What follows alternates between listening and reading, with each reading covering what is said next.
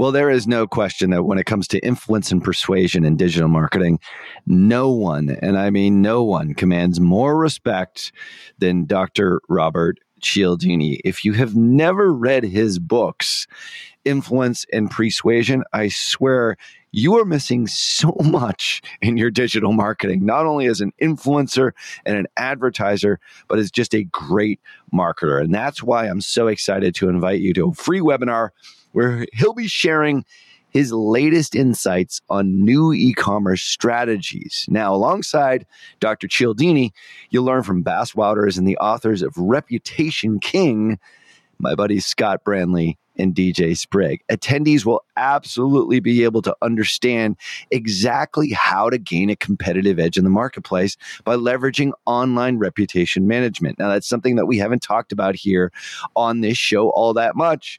And it's more reason for you to register for the webinar here, which is completely free over at reputationking.com/PT. So join us on April 18th from 12 noon to 2 p.m. Eastern. That's 9 a.m. to 11 a.m. Pacific for you West Coasters by registering at reputationking.com/PT. Once again, that's reputationking.com/PT. Cialdini has been a huge influence on me, and I can't wait to see how his new e-commerce strategies resonate with you and how they affect your business in a positive way using reputation management. Make sure that you register for the April 18th free webinar at reputationking.com/PT. Hey guys, this is Darren, the producer of Perpetual Traffic. And as always, this episode is brought to you by Digital Marketer. Digital Marketer combines the largest community of marketing pros on planet Earth with the best marketing training there is. And our goal is to double the size of 10,000 businesses by 2020. So whether you're an entrepreneur, an agency that helps others cultivate an online presence, or a member of a marketing team wanting to advance your skill set, we are here to help. Now, when you join our lab, you're going to really escalate your network to a whole new level. You're going to maximize your areas of expertise, and you're going to get equipped with the tools that you need to stay ahead of the curve in this fast-changing industry. So go to digitalmarketer.com. All right, back to you, Ralph. You're listening to Perpetual Traffic. Hello and welcome to episode 173 of the Perpetual Traffic Podcast. This is Ralph Burns, alongside, virtually that is, my awesome partner, Molly Pittman. Molly, how you doing? Hello, Ralph. Doing great. Happy to be here. How are you? I'm great. It's been a while since we've just recorded on our own, just me and you solo. I know. It's nice. I'm excited to drop some knowledge today. Yeah. We got some pretty cool stuff. We've been doing a lot of traveling the last couple of weeks to all kinds of places. Of course, Molly, you're just like a global vagabond at this point. My home is the world. That's right. I know. I've been home for 2 weeks now, and I don't know what to do with myself. Yeah. It's nice to relax. It's good to go away. It's always good to come back. Yeah, for sure. But, I always have to apologize to my wife whenever I come home because they always make sure, like, the cleaning people come and, like, clean the house before I arrive because they know that I've been living in housekeeping, clean hotel rooms for a couple of weeks with certain standards. So it doesn't quite live up to hotel standards, but, she did actually a really good job. So the cleaning ladies came in on Friday and Saturday. It was pretty clean in here. So now it's back to being messy. Anyway, that's sort of the transition from the road life back to the home life. But one of the cool places that I went in that long road trip was the Facebook Global Partners Summit. Ooh. Yeah. Where was that? In New York City. New York. All right. Yeah. So myself and our VP of Ops, Deacon, went there and checked it out for a couple of days. We've been invited the last few years, and we just haven't been able to get there. It was an interesting summit because it was mostly agencies, a lot of agencies. I guess in the past, it's been mostly developers. So as a high volume agency with a partner manager, we were invited, and they had a lot of good presentations. What I found really interesting is that the overall sort of theme of the meeting was for agencies to work together. Apparently, at the New York Big Six sort of agencies, there's so many agencies that tend to work together. Sometimes they don't really coalesce and have the customer's best interests in mind. So the big theme was for people to collaborate.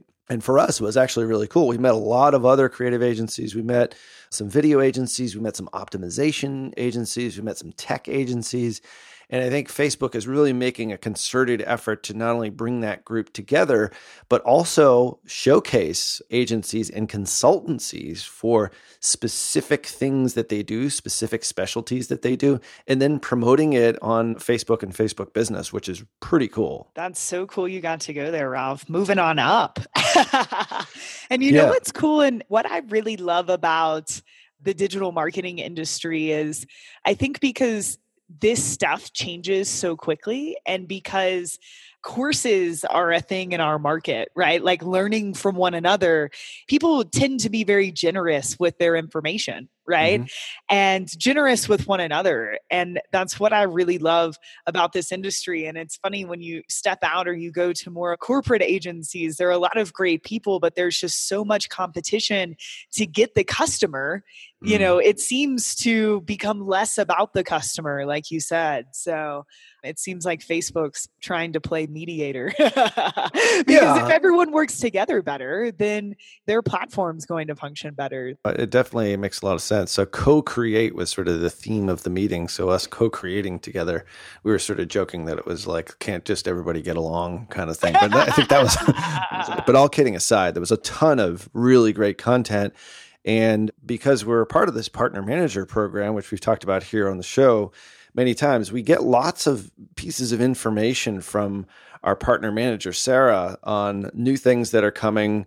We get invited to beta programs, which we're really excited about. We're just invited to a few more this past week, but also she tends to give us a lot of interesting insights as to how to use a lot of the new tools inside Facebook. And typically what we'll do is we will always take her recommendation and go out and test it, on a massive scale as much as we possibly can with, millions of dollars in ad spend each month. We have the ability to be able to do that, but also we got to keep our customers' interests in mind. So we actually have a list here of a number of different practices for us to optimize our campaigns and optimize specifically your Facebook auction strategy. Like, what do you do when kind of things aren't going so well? We've gone through that many times here on the show, but this is sort of best practices to bring us back to the basics a bit. And don't ever forget these. And these are things that still come up to this day to even more seasoned marketers. Molly, you were talking right before the show that you're actually doing a course right now, training my traffic person. And some of these things are coming up now, even for people who have been running ads for years and years, correct? Definitely. So I think these are things that you can always revisit. And they're not just topics that you need to revisit. They're also topics that change, right? As Facebook changes, you got to keep testing this stuff and making sure you're current and up to date on best practice. Yeah. So like I said, we always take what Facebook recommends because we want to try and be on the cutting edge, testing new strategies, new tools that they bring out, new placements as they bring them out. But also you have to sort of marry that with, well, we're a performance-based agency. So if some of these tools don't work or don't work as well as they're predicted to work, then that's where this podcast comes in real handy for you as a Facebook marketer, because you're seeing all these new features coming out. Like, which ones do I actually use? Do I use all of them? Do I use some of them? Well, the default is to try them all out as much as you can, but we tend to try them out at scale. And then hopefully here we can give you some insights as to what we found, things that you should do, things that you shouldn't do, and things that you should test further. And also, keep in mind that Facebook's always trying to roll out features that benefit us, right? The advertisers and the end user. But, they're not the ones running and buying ads every day, right? So it's our job as advertisers to take the information that they give us, but also test for ourselves, right? So it's not that Facebook Facebook's wrong. Facebook's goal is to educate us as advertisers, but make sure that you're also testing for yourself, right? And you don't completely switch from an old best practice to a new feature just because you saw it in your ads manager, right? You want to make sure that that switch isn't going to affect the performance of whatever you're doing. Yeah, most definitely.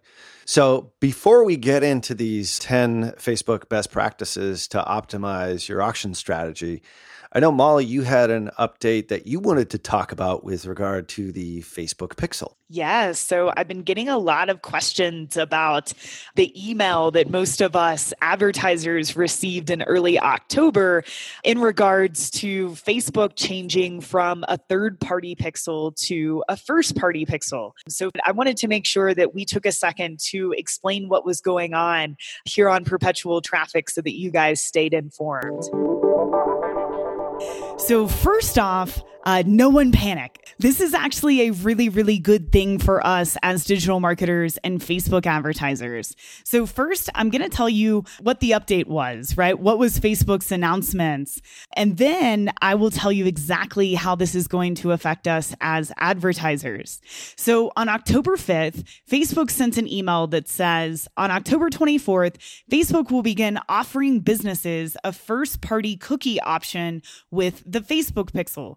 This change is in line with updates made by other online platforms, as use of first-party cookies for ads and site analytics is becoming the preferred approach by some browsers. So basically what's happening is the internet's changing. And browsers like Safari and recently Firefox are going to start blocking third-party cookies from their browser. So what that means is that if you have the current Facebook Pixel, the third-party Facebook Pixel on your website, and someone is using a browser or using an ad blocker, they visit your website, you're not able to pixel them, cookie their browser, in order to retarget them and build your website custom audiences, because that snippet of code that you've put on your website is now being blocked by those other tools. So because of this, companies like Google and Microsoft have gone to something which is called a first-party cookie option. And Facebook is simply following the lead from Google and Microsoft. Now, this first-party option is going to allow us to do the tracking and the retargeting that we've always loved to do and that we want to continue to do. And the reason for this is because the first-party cookie, when analyzed by these other tools, looks like it was created by the website itself. So they wouldn't want to block these first-party cookies from any websites, because if they did, they could essentially break the website, right? And the ability for the website to actually function, which is the opposite of what these browsers are wanting to do. So Facebook switching to this first-party cookie, this is going to allow us to continue to do the remarketing and to do the site tracking that we've wanted to do, because it's all being kept now within the Facebook ecosystem. So this is going to function very similar to how Google Analytics functions, which I think is a good move. I think Facebook is trying to position their Pixel as as strong of a tracking device as other platforms like Google. And I also think that Facebook's doing this out of their own best interest and the advertisers' best interest to make sure that we can still do the retargeting that we need to do throughout the customer journey. So what should you do? So this goes into effect on October 24th. And in every ad account under Pixel, the Pixel tab inside of Business Manager, you're going to be able to choose between third-party and first-party Pixel. The only reason you should stay with the third-party pixel is if your business collects sensitive information. So if you're a hospital or a bank, that's the only reason that you wouldn't want to switch to first-party. Otherwise, everyone should definitely switch to first party. That is going to be the default come October 24th. There's no action that needs to be taken inside of your account that I'm aware of, which is great. If so, just look out from for an email from Facebook. But otherwise, this is great news. Facebook's staying up to date. They're switching over to this first-party cookie because it's best for the entire advertising ecosystem. Cool. Super helpful information there, Molly, and something to keep in mind as the platform continues to evolve. They're always trying to make things simpler and also help us with attribution back to which click, which ad, which video produced the conversion or produced the results that you're looking for in your campaigns. So pretty important update there for everyone listening to this show. So let's get right into these 10 best practices to optimize your auction strategy. That's a big lead in, but basically 10 best practices to make your campaigns work better, right, Molly? Isn't that pretty much what we're talking about here? Exactly. And this was information that you got from Facebook, just to reiterate that. So we're going to kind of go through it, explain it, give our insights to it. Yeah, and the pros and cons of each, because we've tested pretty much all of these strategies here, and some still to be determined, some we advocate, and some we don't advocate.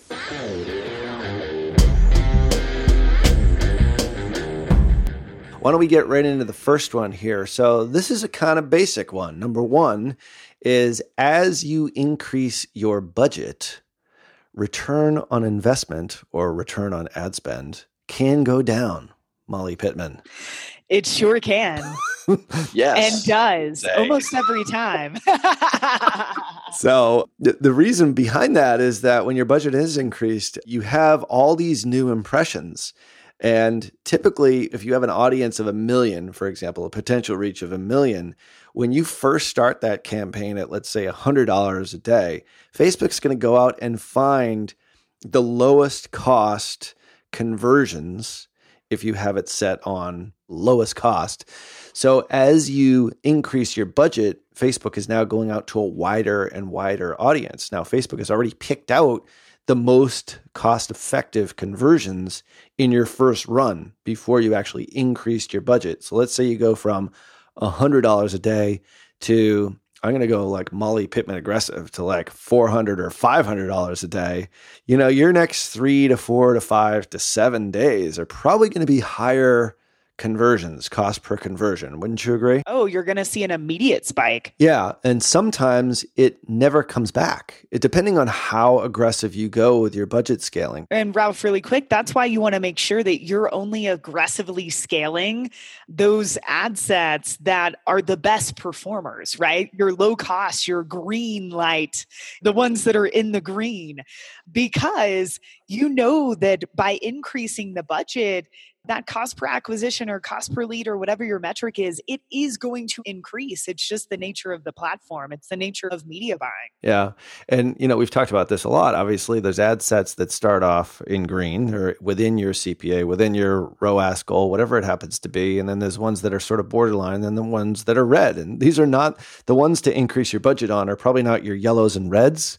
There's a lot you can do on the yellows, but on the greens especially, you do want to increase your budget. So the Molly Pittman rule of thumb for increasing budget on a daily basis or a couple of days basis, what are you doing these days? Normally, I increase by about 50% every 3 days if I'm wanting to be a bit more aggressive.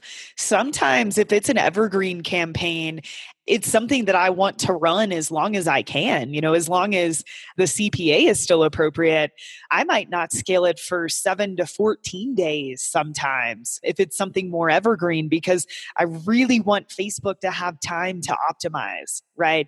And if I keep giving them more money before they have a chance to get my CPA to the place that I want it to be, you can just raise your costs really quickly. Yeah, and some of those campaigns that start off green, they might end up becoming red. Even when you give it plenty of time, so to speak, I mean, even if it's 3 to 4 to 7 days to optimize back down to your original cost per acquisition, cost per lead, sometimes it might never get there. So that's why you have to keep an eye on these things. 50% every 3 to 4 days is more on the aggressive side. We tend to go a little bit less, maybe 20%. Some cases we'll do a 10% increase every day with a 1-day look back period. And we might even set up a rule to do that as well. So Facebook has to sort of absorb this increased budget as it goes to a wider and wider audience. And you might not find your conversions quite as cost effective as we originally started. So probably a longer explanation, but one here that's super important. You can't just be spending $1,000 a month and getting a low CPA. If you're spending $100,000 a month, chances are your CPA is going to be higher. So you have to figure out a way in your business to monetize that and be able to pay more for a lead or more for a sale. And that comes back to more of a business question. So number 2, they say here, recommendation is match your optimization goal as close as possible to your business goal.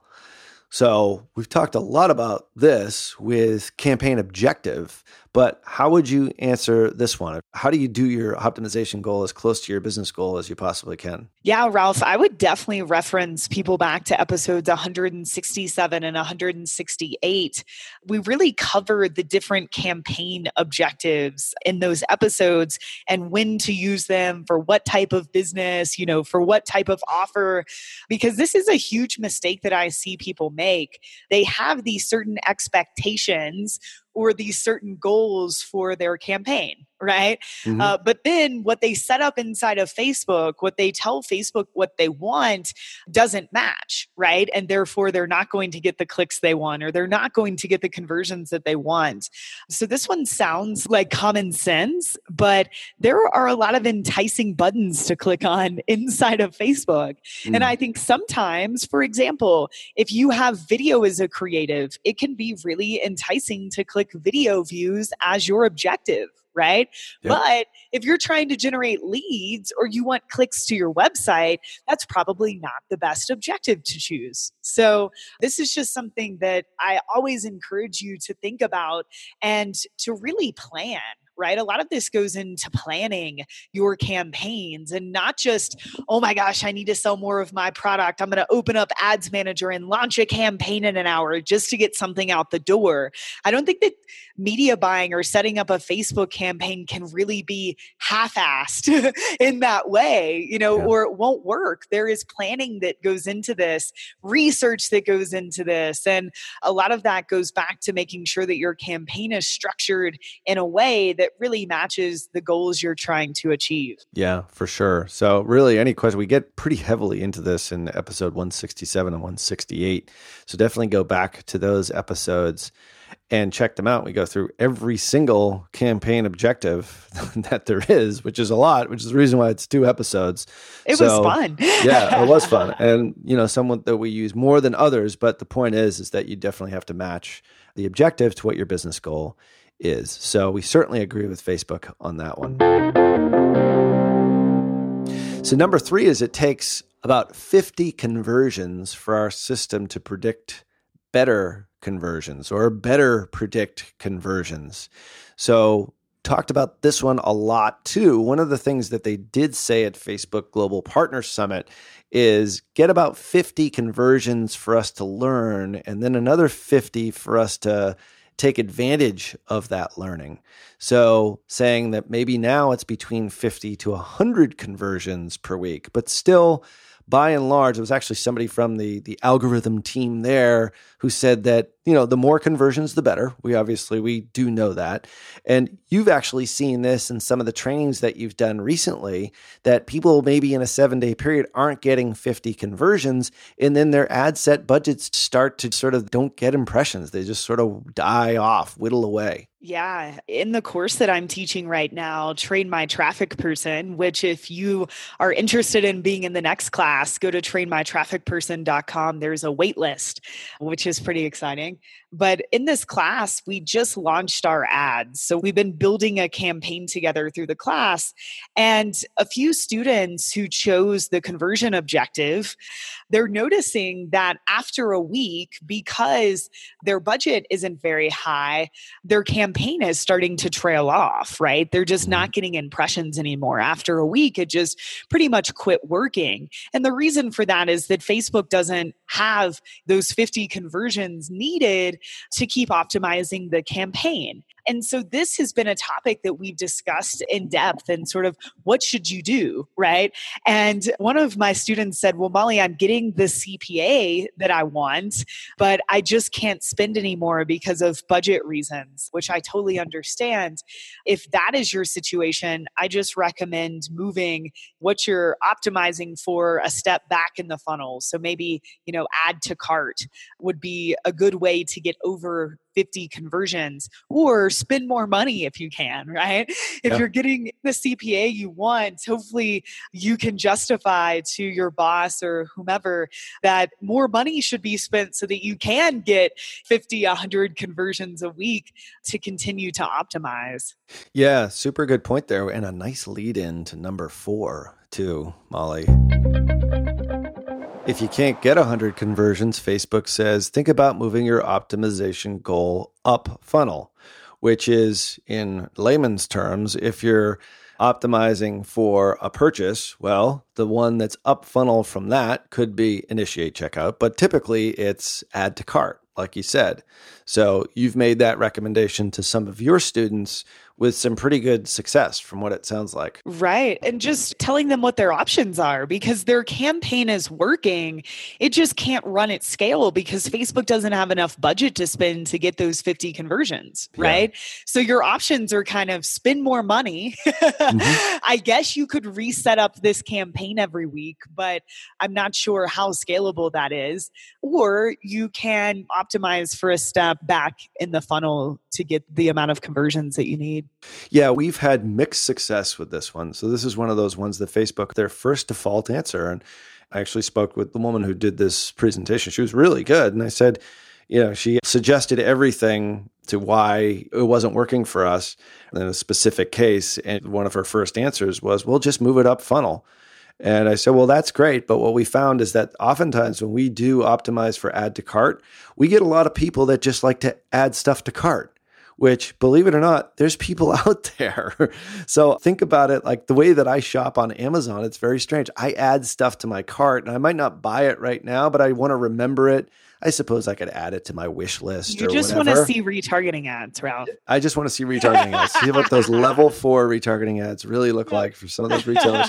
And then I can go back to Amazon. I can buy it later, or if I want to buy a couple of things together, whatever it is. So apparently there is that behavior, and we've seen it agency-wide for people who just add stuff to cart but don't buy. So be really careful on this one. If you are not getting those 100 conversions, I mean, ideally, episode 167, 168 says, if whatever objective you want, optimize for that objective. And if you want purchasers and you want them at a certain cost per acquisition, you're going to need probably more budget. If you're not getting enough during the week, let's say the metric that we use is set your daily budget for your campaign about 7 to 10 times what your CPA goal is. So, for example, if you're selling something on Facebook and your average cost per acquisition is, let's say, $10, set your budget to be between $70 and $100, if not maybe a little bit more, to account for perhaps an increase in CPA. You might get $10, you might get $12, you might get $8. But the point is that if you're getting 7 to 10 conversions per day, multiply that by 7, lo and behold, that's about 50 conversions per week. So do the math backwards. If you can't spend that kind of budget, then consider moving your goal up funnel. Like I said, we've had varying degrees of success to it. Sometimes yes, sometimes no, but it's definitely something to test and take into account what Facebook recommends versus what you see in actual data inside your ad account.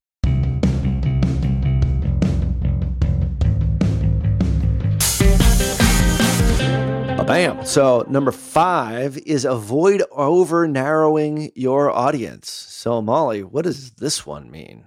Yeah, so Facebook says allow the system to find audiences of strong converters that might have been missed if originally excluded. So Facebook's basically saying don't get too specific with your targeting because their system has gotten a lot smarter. I agree with this in the sense that you want to make sure your audience size isn't too small, right? That's very important. And people do a lot of over targeting, right? They're like, must like this, must like blueberries and strawberries and pineapple for me to target them about smoothies, right? Right. And sometimes that can just be a little bit of, it's just overkill. And it's so much overkill that it doesn't give Facebook a big enough audience size to target. So, we definitely recommend being specific in your targeting in terms of when you're doing your interest research, make sure that you're targeting blogs and events and softwares and authority figures and, everybody in your market who's already speaking to the customer that you're wanting to acquire. So make sure that you are specific enough that you're finding the people in that market that are hot, right? That actually are qualified to buy your product or service. But you want to make sure that your audience size isn't too small so that you don't squander your own campaign. Yeah. So the rule of thumb that you use and that we use is typically with a website conversion type of campaign, as well as like a lot of other sort of brand awareness kind of campaigns, is that will typically be in the millions, typically in the hundreds of millions as far as potential reach goes. And you'll see that as you create your targeting inside the ad set level. You'll see the estimated daily reach and audience definition on the right-hand side. And as long as you don't put exclusions in there for like some of your custom audiences or maybe people who have visited your website, they will then blank that out and not actually show you what the potential reach is. But I'm looking at one of our tier 11 ads right now, and we've got a potential reach of 1.3 million. Which is about right. That's a good size audience. So can you go larger than that? Yes. Can you go smaller than that? Yes. But I probably wouldn't go too much less than multiple six figures in that audience, because otherwise you're just narrowing it too much, especially for the website conversion objective. Yep, agree 100%. And that's something that I do think Facebook encourages larger audience sizes than what I have found to work. But I do understand once you do have conversion campaign that's working, I've been able to then scale to no targeting because Facebook knows who that person is. But especially when you're just starting out with a campaign, you want to make sure that you do put time into your research, your targeting research. Yeah, because different audiences are really going to make big differences. I mean, even if they're somewhat related, and then the ones that you probably never thought would ever work are the ones that work, So definitely test that out on the ad set level for sure, but don't make them too large. At some point, we do aggregate a lot of our best winning ad sets together into larger audiences, grouping them all together. But then also really important, and this is something I think that's overlooked a lot, is that your creatives need to be constantly refreshed. And it's something that when we went to Facebook in Austin about 3 weeks ago, we had a guy that is running huge campaigns, like multiple $1 million per week campaigns for e-commerce brands. And he says he changes out his creatives probably about once or twice a week or every 1 to 2 weeks at the bare minimum. So remember, the people that are in those audiences that you're showing your ads to need a constant refresh, need a constant new way in which to view your product or service, a different hook, a different image, a different ad copy. So if your campaigns are going stale or you stop getting conversions or you stop getting impressions or they sort of trickle off, chances are you haven't been swapping out your ad copy and your creative enough. And I think that's something that Facebook just continuously beats into us whenever we talk to them. And it's the one thing that I think a lot of advertisers take for granted. So for sure, that's another sort of avenue here, which I don't know if they necessarily have it here too much in our list, but we're talking about creative inside over narrowing audiences. So we just figured I'd just go on a, swap out your creative diatribe there, Molly, because it's completely off track. So I love it. Number 6 is create ads to run on all major surfaces. See, I knew there was some kind of tie-in with number 6 with actual ads, but when they say major surfaces, they were talking about placement optimization and campaign budget optimization. Now, what do you think of both of those, and what's been your experience with it so far? So with campaign budget optimization, I've tried it a few times and I understand the concept. I think it's really cool. The issue that I've had is that it's actually throttled my spending. So I'm not sure if they're still improving that feature or if it was just the specific situations that I was in. But the issue I had was that, say I wanted to spend $100 a day, and I had spent $100 a day easy on these types of campaigns before for each ad set. And then trying to use campaign budget optimization, I would spend like $60, in my ad sets. So that was sort of the issue that I had with placement optimization. I usually use placement optimization the first time I'm testing a new offer, or especially if it's a new client to me or a new campaign, just to see if there's something weird or crazy, that's out of the usual with that particular market. But I very quickly am going in to look at and make sure I'm not wasting money on audience network or a placement that doesn't usually work for me. And I'm pretty quick to optimize and turn off placements as a part of my scaling process.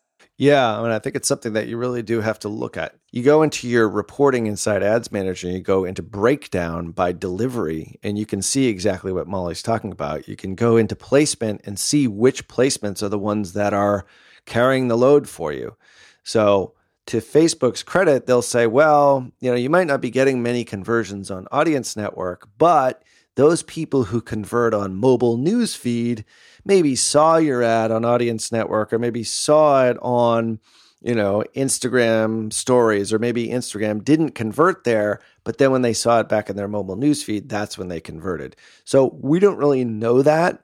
So at times we will either pare back placements, just like what you're talking about, and many times we'll just keep them all running, depending on whether or not we're getting our conversions from the placement that's spending the most money. So if you do that analysis and you actually use breakdown and you see placement, the Audience Network is chewing up 80% of your spend and there's no conversions on it, chances are you should probably shut off Audience Network. That's not what Facebook will tell you, but that's just good business. And we've seen that happen quite a bit, especially with the Audience Network, because sometimes the traffic isn't that great. Sometimes it is, but it's really dependent upon your offer. Your website experience has a lot to do with it. We actually talked about that today on our agency call, how all these placements are so dependent upon what happens after the click. If the website isn't optimized for mobile or has a really poor mobile experience, a lot of these other placements just aren't going to work.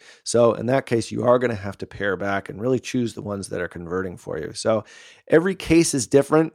Once again, Facebook does want to have us use campaign budget optimization. Our results have been 50-50 on that, just like what Molly says. Placement optimization, some accounts great, some others. It's definitely something to test for sure.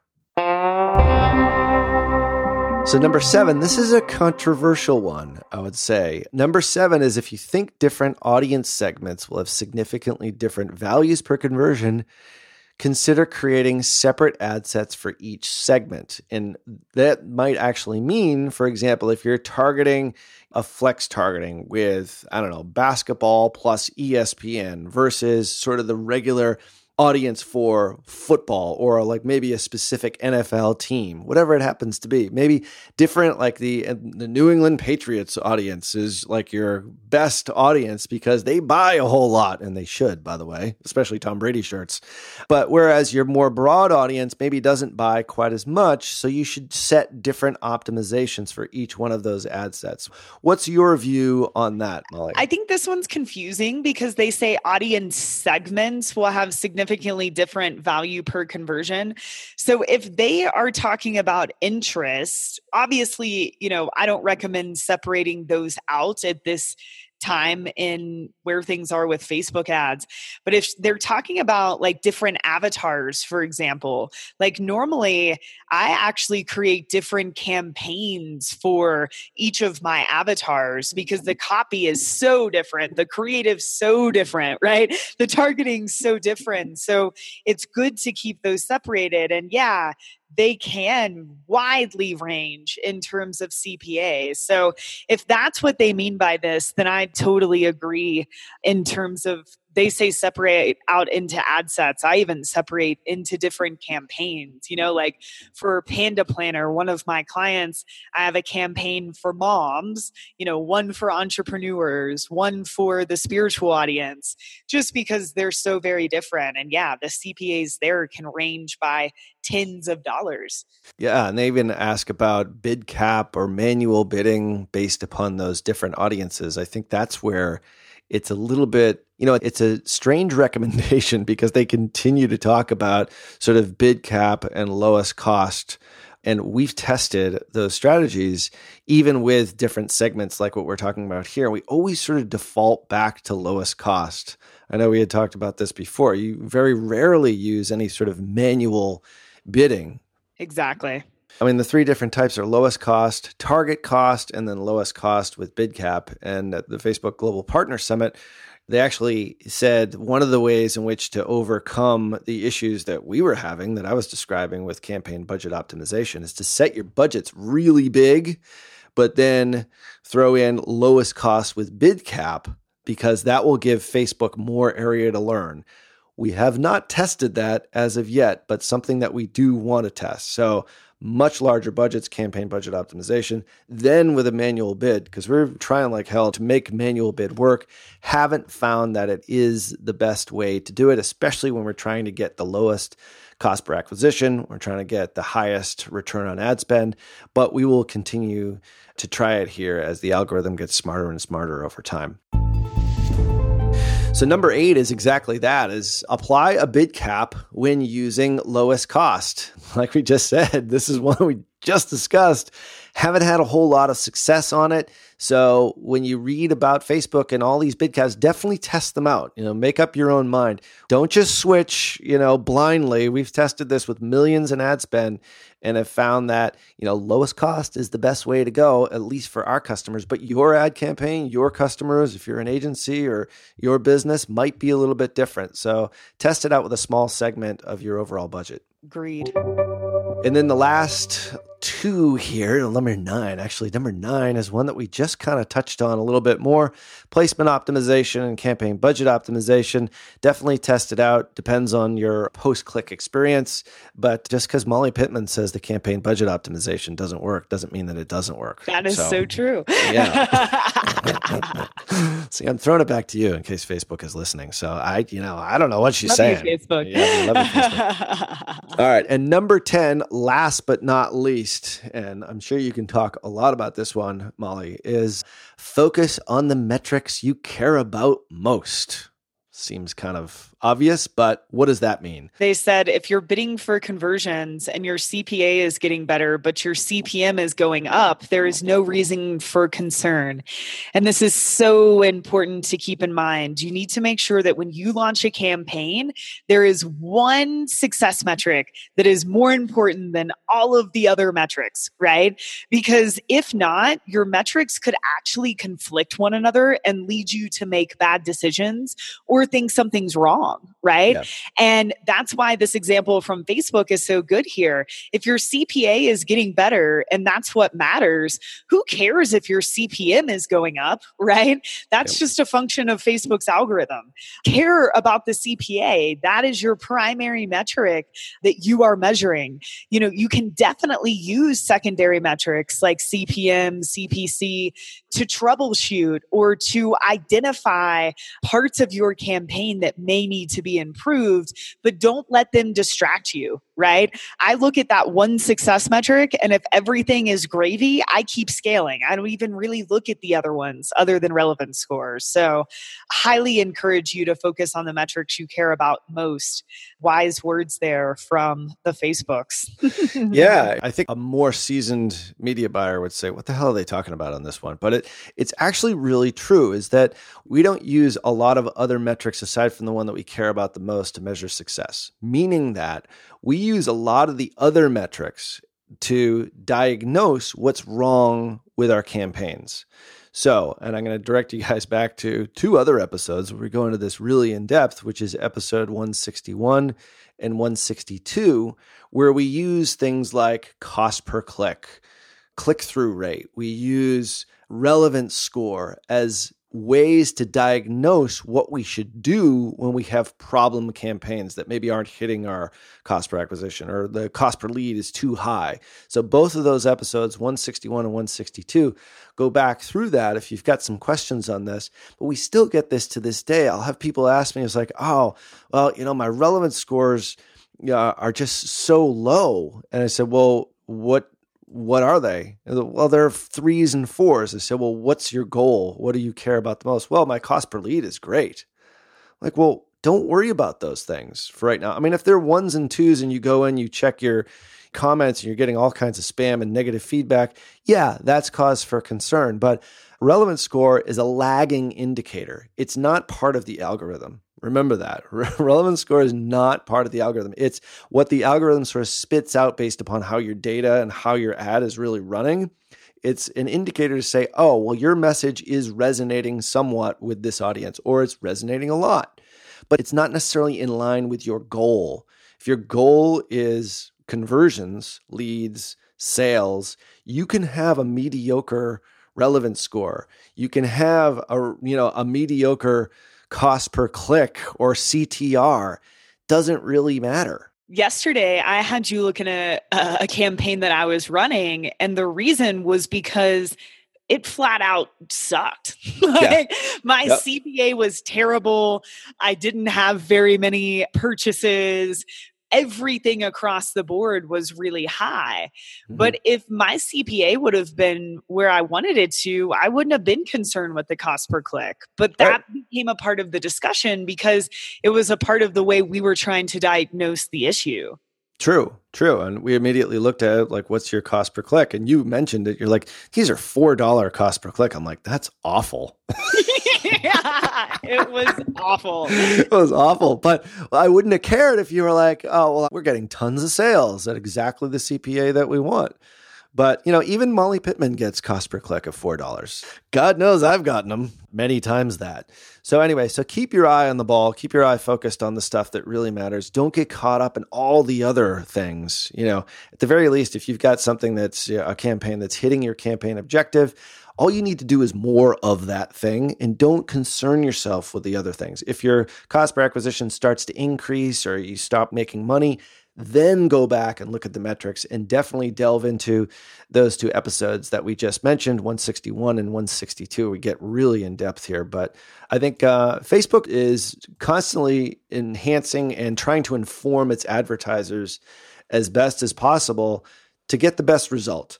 And it's really helpful for us to see what Facebook is promoting to the rest of the world, as well as ourselves as high volume advertisers, but also test everything, sure, in a certain percentage of your budget, but let your own data be the thing that really decides how you make your decisions inside your campaign. So, happy to keep sharing this kind of information from our partner manager and from the partner manager program, as well as giving you our insights so you can get better results out of your campaigns as well. Thank you guys so much. This has been a good one, Ralph. Thanks for sharing your learnings from the Partner Summit. Yeah. And I hope we cleared up some Facebook stuff for you guys today. Some Facebook stuff. Yeah, so this has been episode 173 of the Perpetual Traffic podcast. You can go to digitalmarketer.com/podcast for all the show notes. We'll have a bunch of links that you guys can take a look at and use all these things as well as links to the other podcasts that we mentioned inside the episode here in 173. So good to have the band back together for a show here, Mal. It's been fun. Agreed. It's been fun. Thank you guys as always for listening, and we will see you next week. See ya. You've been listening to Perpetual Traffic. For more information and to get the resources mentioned in this episode, visit digitalmarketer.com/podcast. Thank you for listening.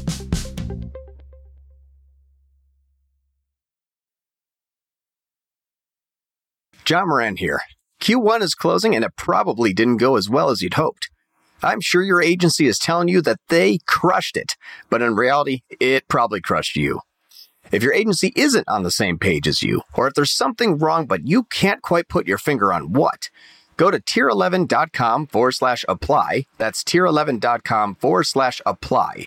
And we'll get set up on a call to show you a better way to look at your business, not just metrics that make agencies look good.